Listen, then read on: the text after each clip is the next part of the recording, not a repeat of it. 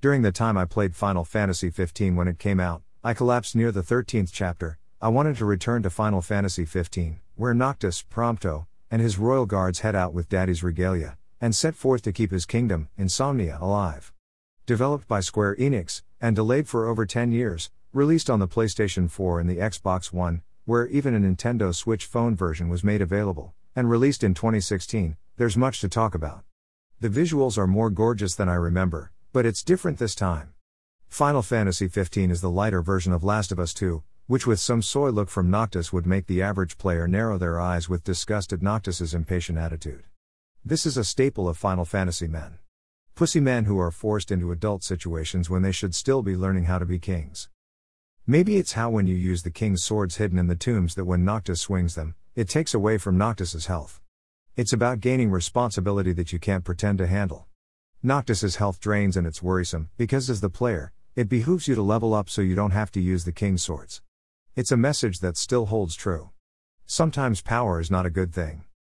Much of the game is exploring the world of Insomnia, where everyone talks like they are country bumpkins. Cindy is the exception because she is. What you don't consider is that while doing little mini-quests, building up relationships with Cindy, and improving your weapons with Cid. Your father's brother, who was slain at the beginning. What is hilarious is that the news gets the story wrong about Noctis's life and his Kingsguard. Gladius says, "I don't know what to believe." Americans have a word for that. Fake news. Even in Final Fantasy the idea of the press is forged to corruption, which in 2016, it seemed like a prophecy.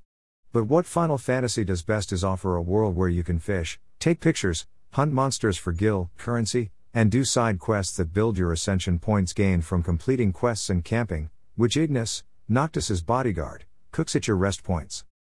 The track Safe Haven is ideal for anyone who needs music while they cook.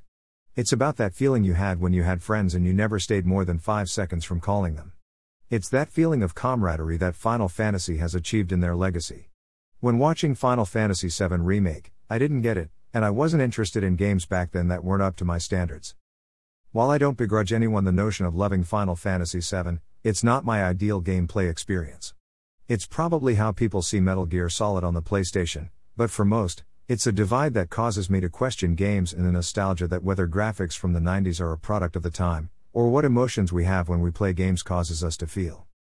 But Final Fantasy XV seems to catch the emotion I felt when you were with your friends, and you had such respect for them.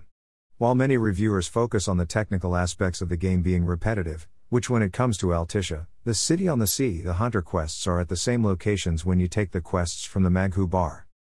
As I remembered, Altissia is the exact representation I felt when I was in Venice and felt a sense of majesty. The smell of Venice returns to me when I arrive on Cid's ship, and the exquisite beauty is the defining factor of the visuals. It's why I returned, because much of my selfish attention to reliving experience I failed to see is why video games will reign supreme over films. Films, even since 2005, have faded away, but video games, since the 80s, are why films now have to compete. But as a creator myself, the competition I have is with myself, and learning to bring techniques from other mediums, is what will help writing books succeed.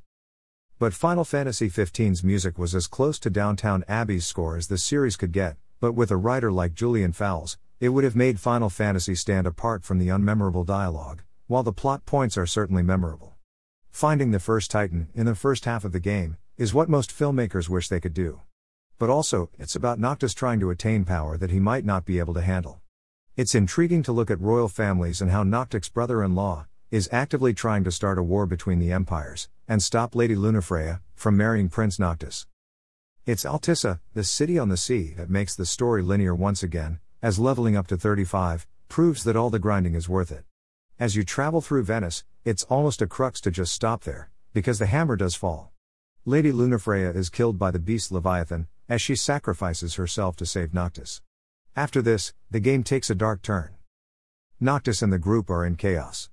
Lady Lunafreya passed on the ring after Noctis defeated Leviathan, as it is Noctis's duty to earn his right to be king.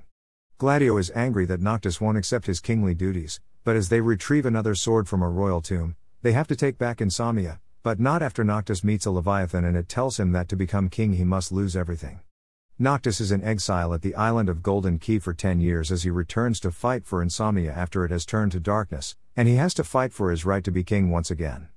Oddly enough, This seems like what Rian Johnson was inspired by for The Last Jedi, the worst Star Wars film in the history of Star Wars, but that's another topic.